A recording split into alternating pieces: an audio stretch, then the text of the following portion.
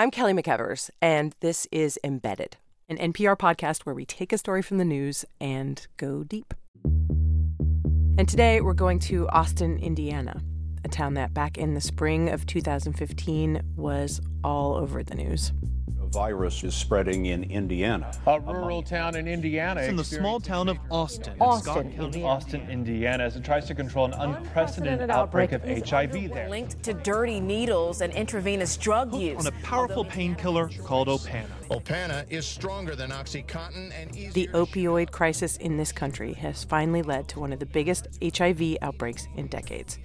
Because people in one small town in Indiana are addicted to a prescription painkiller called Opana, and they're sharing needles.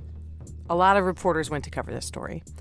On CBS, the reporter talked to one of the few people in Austin, Indiana, who was willing to go on the record and say he actually uses this drug, Opana.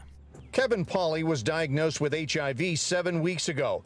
He has no plans to quit injecting a drug called Opana. He had done it 3 times today, by 2 this afternoon. I'd like to say that I'm going to quit, but I'd probably be lying to you. Did you know sharing needles is risky? I think we all knew that, but it was in the back of our minds. Austin, Indiana is a place of high unemployment and low... It's about a 2-minute story, and it's pretty interesting.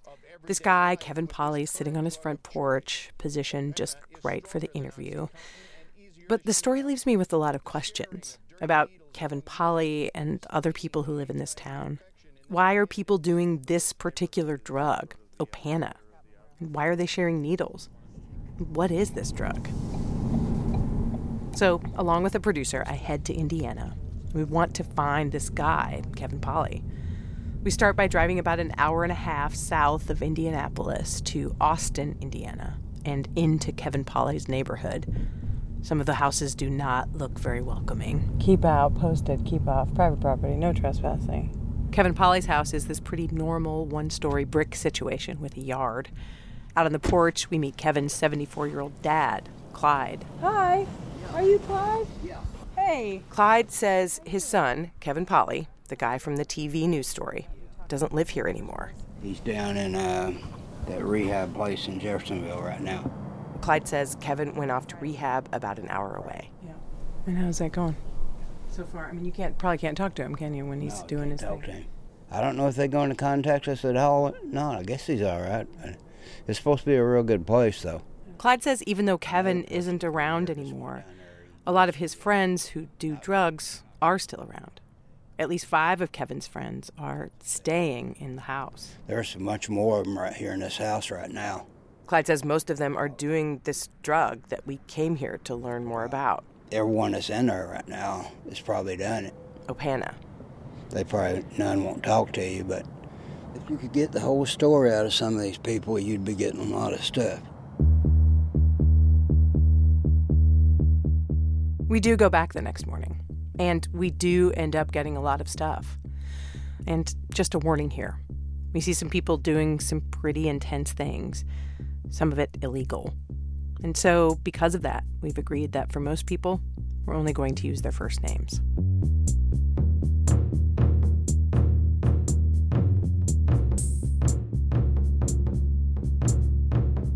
Another thing we should say, even though this story is about HIV, not everyone you're going to hear is HIV positive.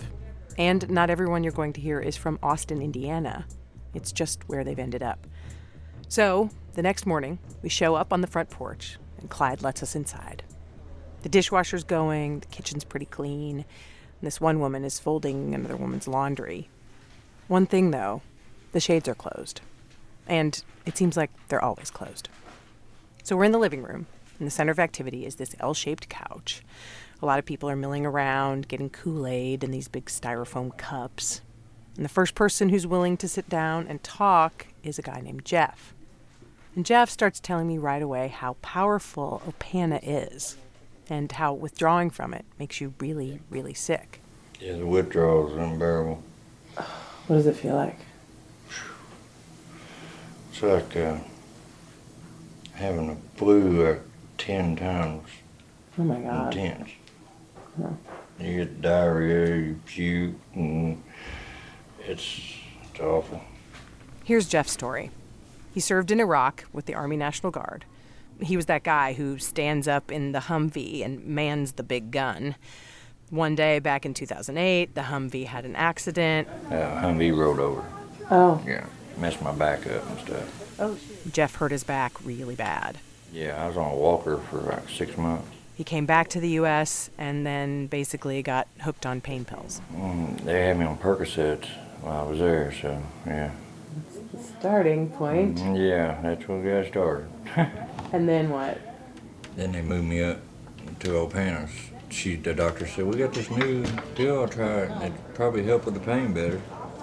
And she said, Opana's. Okay. Had you ever heard of it before? No, never had. Nobody around here had. Nobody had heard of it at first, but then slowly Jeff started noticing that other people were taking Opana. And then how were other people getting them? They was going to the doctors. Yeah. So they knew about it. They're like, oh, there's this thing. They knew there's a new one, yeah. Started going pain clinics and saying my back hurts. Yeah. Wink, wink. Yeah. Is that how it works? Yeah. I've tried this new pill and it's Opana, and they'd write it out for them. Huh. And are there still people that will do that, or is it harder and harder? It's harder to get them. Yeah. It's harder now because the police and the feds are cracking down on these doctors who prescribe pills for cash. I mean, they call them pill mills. Did you keep getting prescriptions, or did that stop at some point? It stopped, yeah. And then I started buying on the street, so. Buying them on the street meant getting them from dealers who get them from bigger cities like Louisville or Detroit. Jeff says the way they did the drug at the time is they would buy a pill or a piece of a pill and crush it up. And they were like snorting them. Snort it, just like people do with other drugs like OxyContin. And the idea is this. Like, if you take the pill by mouth, it has a time release. But if you crush it up and snort it, you get all the effects at once. Then, in 2012, something happened. To stop people from snorting this drug, the company that makes Opana changed the formula. They made it really hard to crush up, and even if you do manage to crush it up and snort it, it turns into this thick, gooey gel that just gets stuck in your nose. But by this point, Jeff and a lot of other people were already hooked on Opana, doing more and more every day. More and more, and then they reformulated them. The only way you could really do them is inject them, because you actually swallow them. You really don't do nothing. Jeff and other people say they figured out how to cook up this new version of Opana and inject it. He's been doing that for 3 years now. So then what do you need a day to be right? It just depends. Usually, probably close to a hole in a day at least. Yeah. 4 hits a day, but spread out. To help, yeah, with the pain and not withdrawing, so. Right. Yeah. That's just to sort of be normal. Be normal. I don't get high anymore. I just keep from being sick and out of pain, actually. I mean, we've actually done a whole pill already today. When he says we've done a whole pill already today, I don't know exactly who we is. But I do know from what Jeff tells me that one pill costs like $140 on the street. Most people can't come up with $140, $150 at a time, so they just buy a quarter piece or... Yeah. And so I asked Jeff, why not just do heroin? It's a lot cheaper, and it's what a lot of other people around this area are doing. Yeah. He says Opana is just better and stronger, and it's what's around.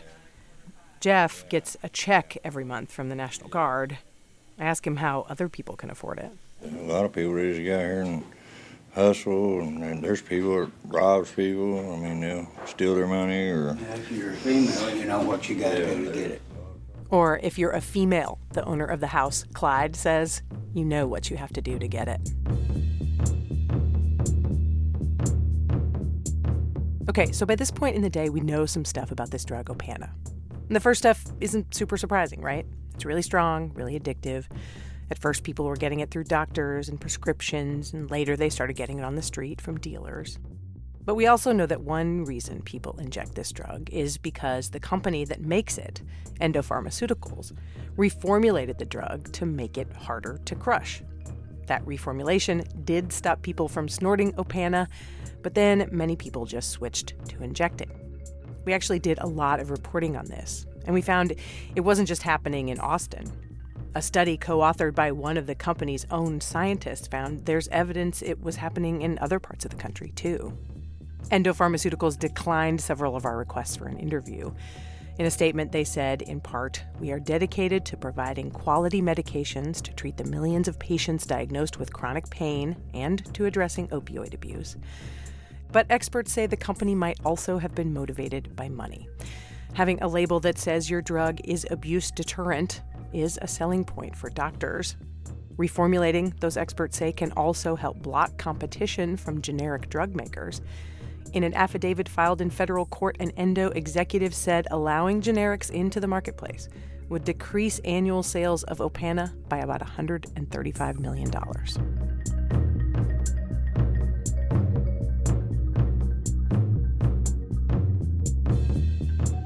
All right, so we're still at the house. It's the middle of the day. And still, I want to understand how doing Opana works. I mean, how do they inject this drug that's supposed to be resistant to abuse?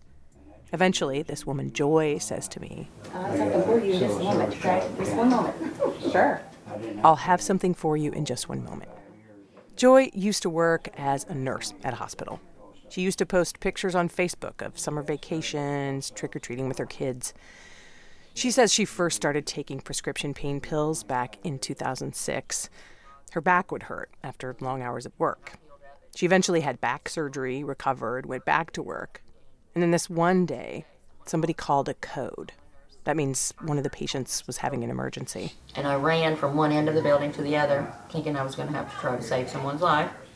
And I get back there, and the old geezer had just slid off the bed. So she picked the man up. Once my adrenaline, had worn off, I realized that I was in bad shape. She knew she'd hurt her back again, really bad. She kept taking prescription pain pills, then she got hooked. At one point, her prescription ran out, so she started buying pills on the street. But still, she was taking the pills by mouth. At the time, she says, she never thought she would inject. And I never, ever would use a needle. Never, I'm never going to do that. Never say never, for one thing. But I started using the needle about, it was around like the 6th of February. So it's just been a few months. Yeah. And I'm so ashamed. I pack so much shame, and I'm going to cry. No. I pack so much shame from it, I do. Joy doesn't share needles. She says she's a nurse, and she knows better. And so, a few minutes after she had told me she'd have something for me in a moment, Joy disappears into a back bedroom. I had seen her go in there once before with Jeff. They acted like they were helping a sick friend, but I figured they were shooting up. So, they left the door open this time,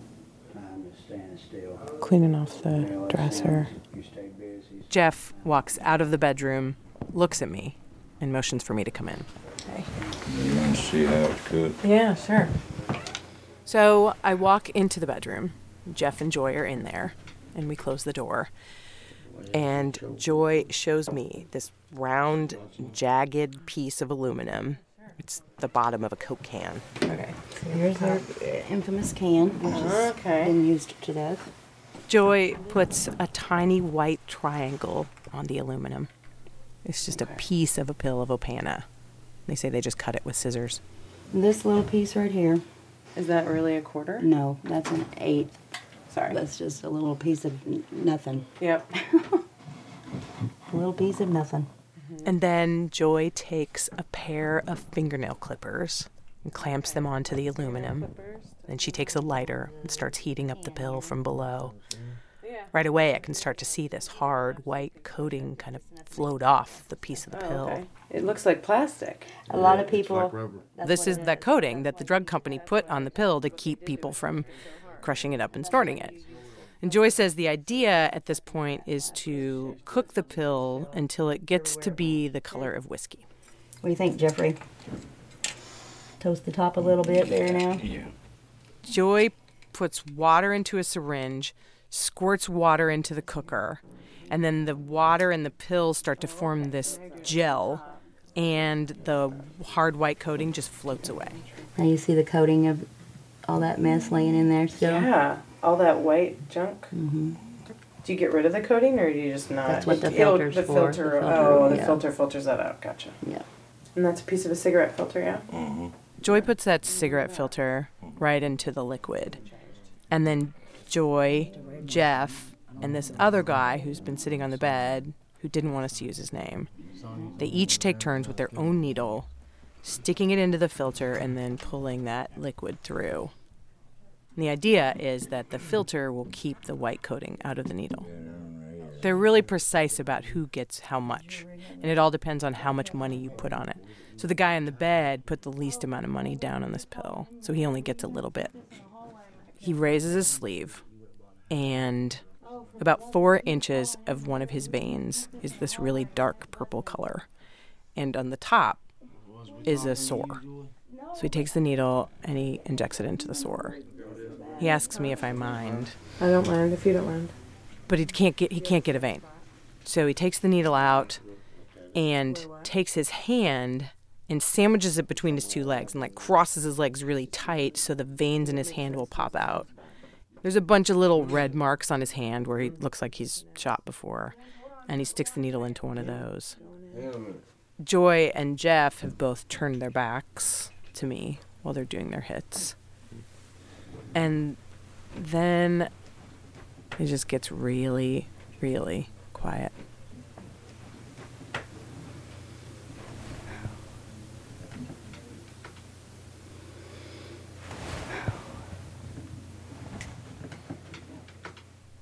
After about 5 minutes, they wrap up all the gear and hide it, and then come out into the living room, sit down. Back out on the couch, Joy nods off for a minute and makes herself a bologna sandwich.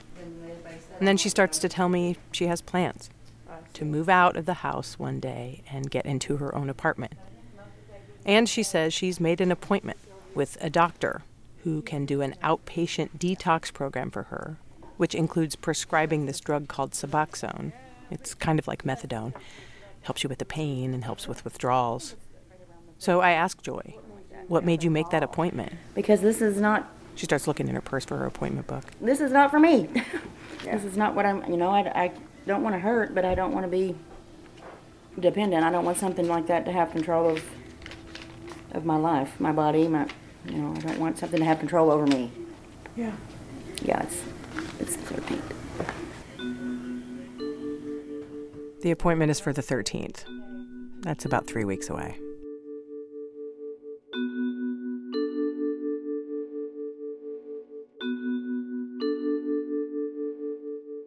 We'll be right back after this break.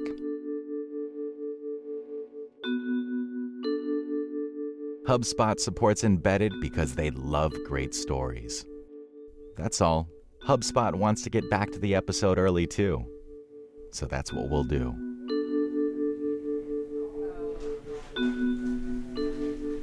So we're still at the house.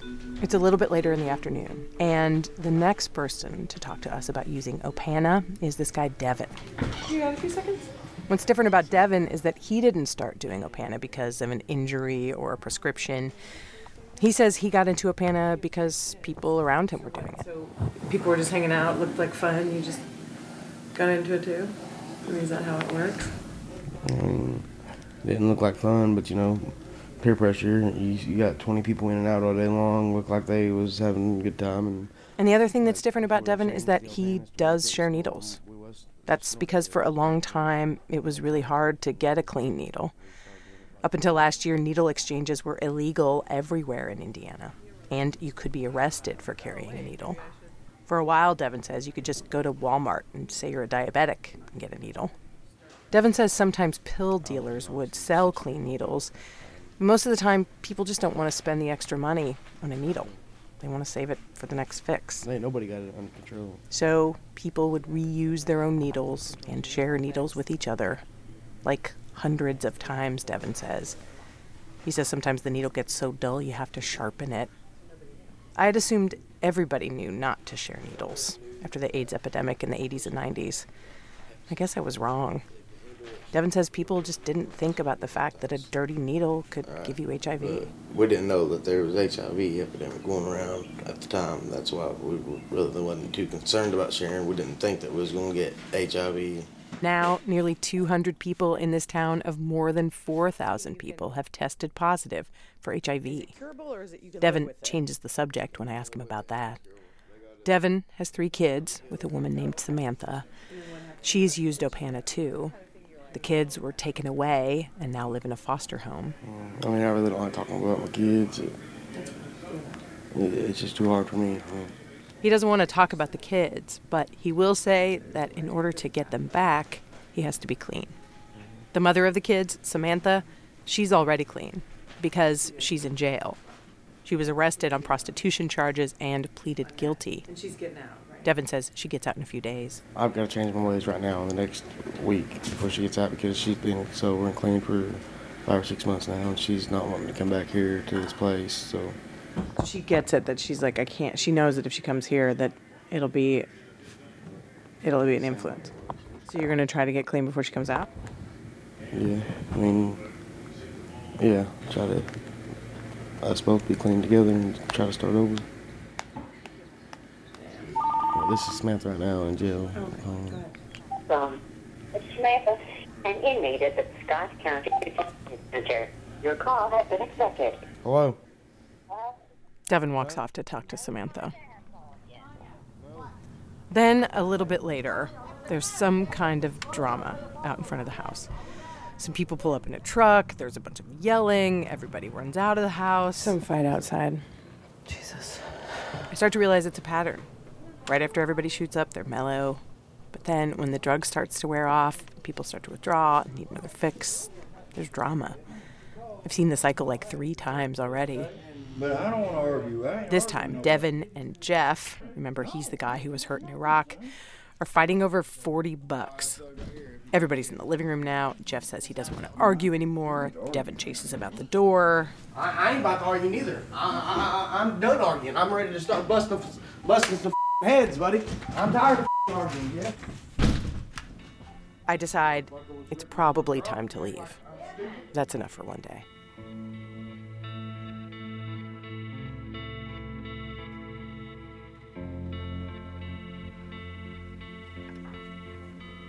A week later, I go back to the house. Even though I had talked to people about their drug use, I still wanted to talk about HIV. Hello? Plus, I want to see how everybody's doing and if anything's changed. How you doing? A lot has. Some people who were staying in the house before are gone. It seems like new people are staying there now. So they all took off, huh? Yeah. And walking up on the front porch, it looks like something really bad has happened to the front door. Like it's been kicked a lot. But Clyde, the owner of the house, is still here. He lets me in and tells me what happened. Since you've been here, somebody attacked my door and busted it up, and I was like, what is that? had a knife on me out on the porch. On you? On me. Why? He claims somebody ripped him off. Clyde says the guy with the knife was coming after someone he thought owed him money. And right as I'm talking to Clyde, Devin, remember he's the guy with the girlfriend in jail, comes out of the back bedroom. He's with 3 women. One of them is this young, dark-haired gal. Are you Samantha? Nice to meet you. Welcome back. It's Samantha, Devin's girlfriend, the mother of his 3 kids. She just got out of jail. And I'm thinking, wait a minute, you guys. What about the plan? I thought the plan was to get away from the house when Samantha got out of jail. I start to ask them about it, but then You gotta go. Oh, there's everybody's running around, grabbing purses and keys, and they tell me they have to leave really quickly and take Samantha to an appointment with her probation officer. We gotta get her there. We'll see you in a bit, yeah. After they pull out of the driveway, Clyde says he doesn't think they're going to a probation officer. He thinks they're going out to buy pills. Either way, they're gone for about an hour. And then they get back, and there's a bunch of running around again, and everybody goes into the back bedroom.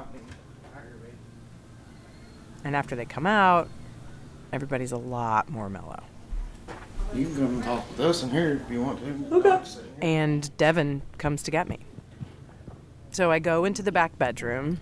It's really clean. The bed is made. Devin and Samantha are sitting on top of the bed. And right in front of them is this, what looks like a kid's coloring book. It's open to a page that has hearts and cupcakes, and it looks like Samantha's been coloring in it with red and purple markers. Samantha and Devin's pupils are these tiny black dots inside their big blue eyes. And Samantha is scratching herself like crazy. But still, Devin is telling me that they've got a plan to quit using Opana. He says the next day they're going to go sign up for Medicaid and try to get into rehab. So we're going to see what we can do about getting in there just to get up out here. I wonder what do you know what the waiting time is like for the rehab place? It's usually 4 to 6 weeks. 6 to 8. 6 to 8 weeks. But they're putting you guys at the front of the list. Yeah, anybody that's positive or whatever gets to go to the front of the list. Okay. They said that you'll probably get in within a week. So you tested, right? Yeah. Yeah. And have you taken a test yet? Yeah. And you're positive too? Mm-hmm. If you didn't totally hear that, they both said they have tested positive for HIV. Neither one of them has been to see a doctor. I mean, have they talked to you about like what kind of medicine you're gonna have to take and all that stuff? Have you started taking any medicine? It's pretty stupid, but I've been waiting on her to get out. I didn't want to be going and getting help, and her still being in jail, not getting no kind of treatment, and I've been waiting on her so we can go do it together. You guys go do it together. Do you know? Has anybody even told you like what kind of medicine you have to take for HIV? Because like it's not a death sentence anymore. I mean, it's if you take medicine, you can be fine, especially if you're young like you guys. Are you scared? A little bit. Are you? I mean, yeah, it's... Is it easier to just not think about it? Yeah, pretty much. Yeah. I try to change the subject, ask Samantha about detoxing in jail. She just gives me one-word answers. So I ask about the kids. They show me pictures, an 8-year-old, a 6-year-old, a 4-year-old. Oh my God, they're so cute. The kids are in a foster home now. Devin and Samantha say the only way to get them back is to get clean and get jobs. I tell them they don't have to say the right thing just because I'm asking. I have thought about getting clean, Samantha says. It's going to be really hard, Devin says. All right, I'll stop by tomorrow. See you, thanks.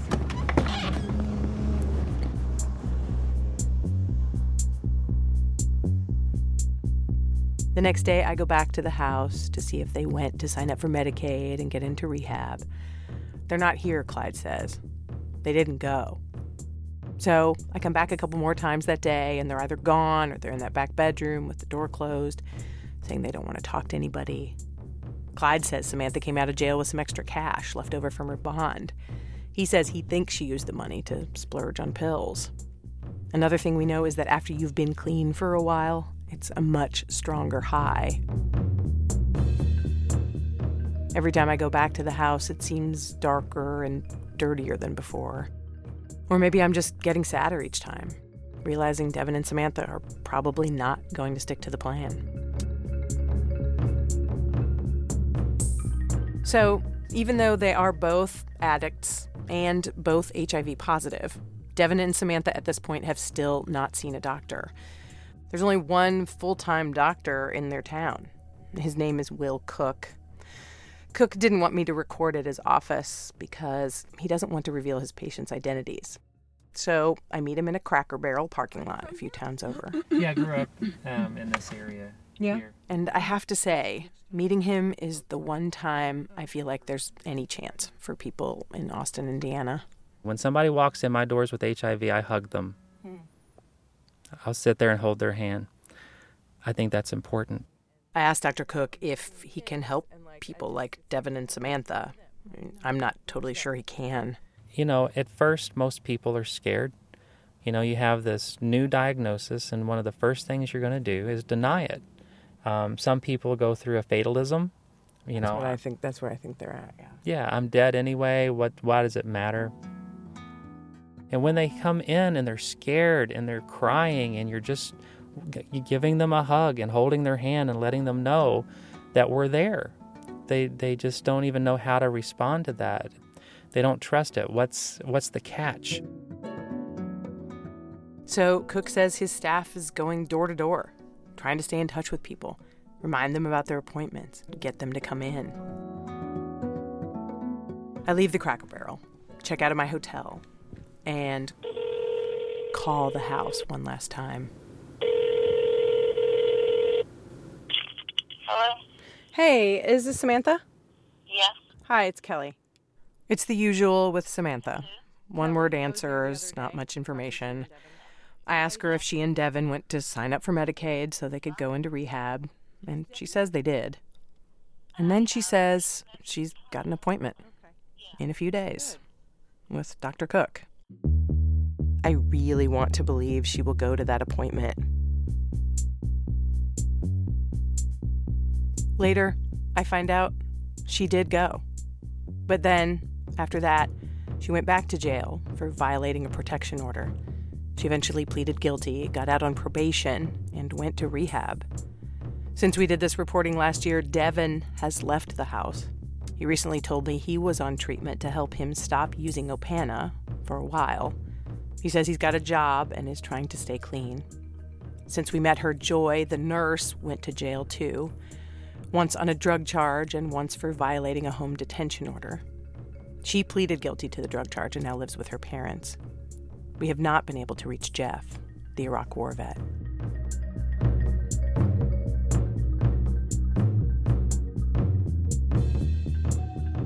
The thing is, Jeff and Joy and Devin and Samantha's brain chemistry has been changed by their addiction. Researchers say they are different people because they've used this drug. Studies show quitting a drug like Opana is nearly impossible unless you use what's called a medication-assisted treatment like methadone or Suboxone. Expecting Devin and Samantha to just quit on their own isn't fair. That's what I was doing while I was reporting this story. And now I realize it's how a lot of people think about addicts. Just quit. Fix yourself. But for people in Austin, Indiana, people in those bedrooms with the shades closed, people who think they're dead anyway, it's a lot more complicated than that.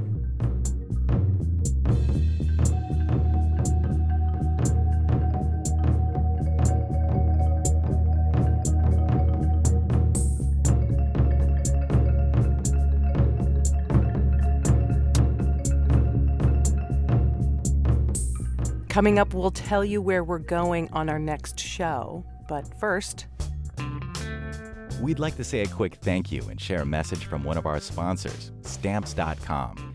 These days, you can get practically everything on demand, like this podcast. So why make time-consuming trips to the post office when you can get postage on demand with Stamps.com? Buy and print official U.S. postage for any letter or package right from your computer.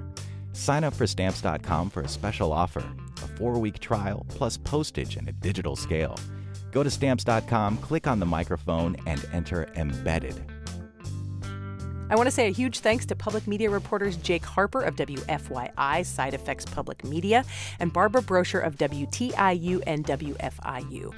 This episode was produced by Tom Dreisbach, Brett Bachman, and Chris Benderev, and edited by Lisa Pollack, Sean Cole, and Steve Drummond, with help from Vicki Valentine, Jeff Rogers, and Jason Bobian. Digital production by Alexander McCall. Research help by Will Chase. Original music in this podcast is by Colin Wamsgans. The show is executive produced by me, Chris Turpin, and Anya Grundman. Our project manager is Kasia Podbielski. If you haven't already, please subscribe to this podcast wherever you do that, and please leave a review. If you want to hear a discussion of this episode, look for the On Point with Tom Ashbrook podcast or hear that show on your local public radio station, which is also where you can hear more stories by me and the rest of NPR on a show I host called All Things Considered. Stay tuned for next week's episode, where we will try to get embedded with bikers after a shootout in Waco, Texas. We went up there to eat lunch, and next thing I know, I heard a shot go off. And I hit the ground, and I'm thinking to myself, oh my God, I'm going to die. The end of the story is bad things happen. Have y'all gotten on a scooter since you've been here? You want to ride? Thanks for listening. I'm Kelly McEvers, and we will be back next week.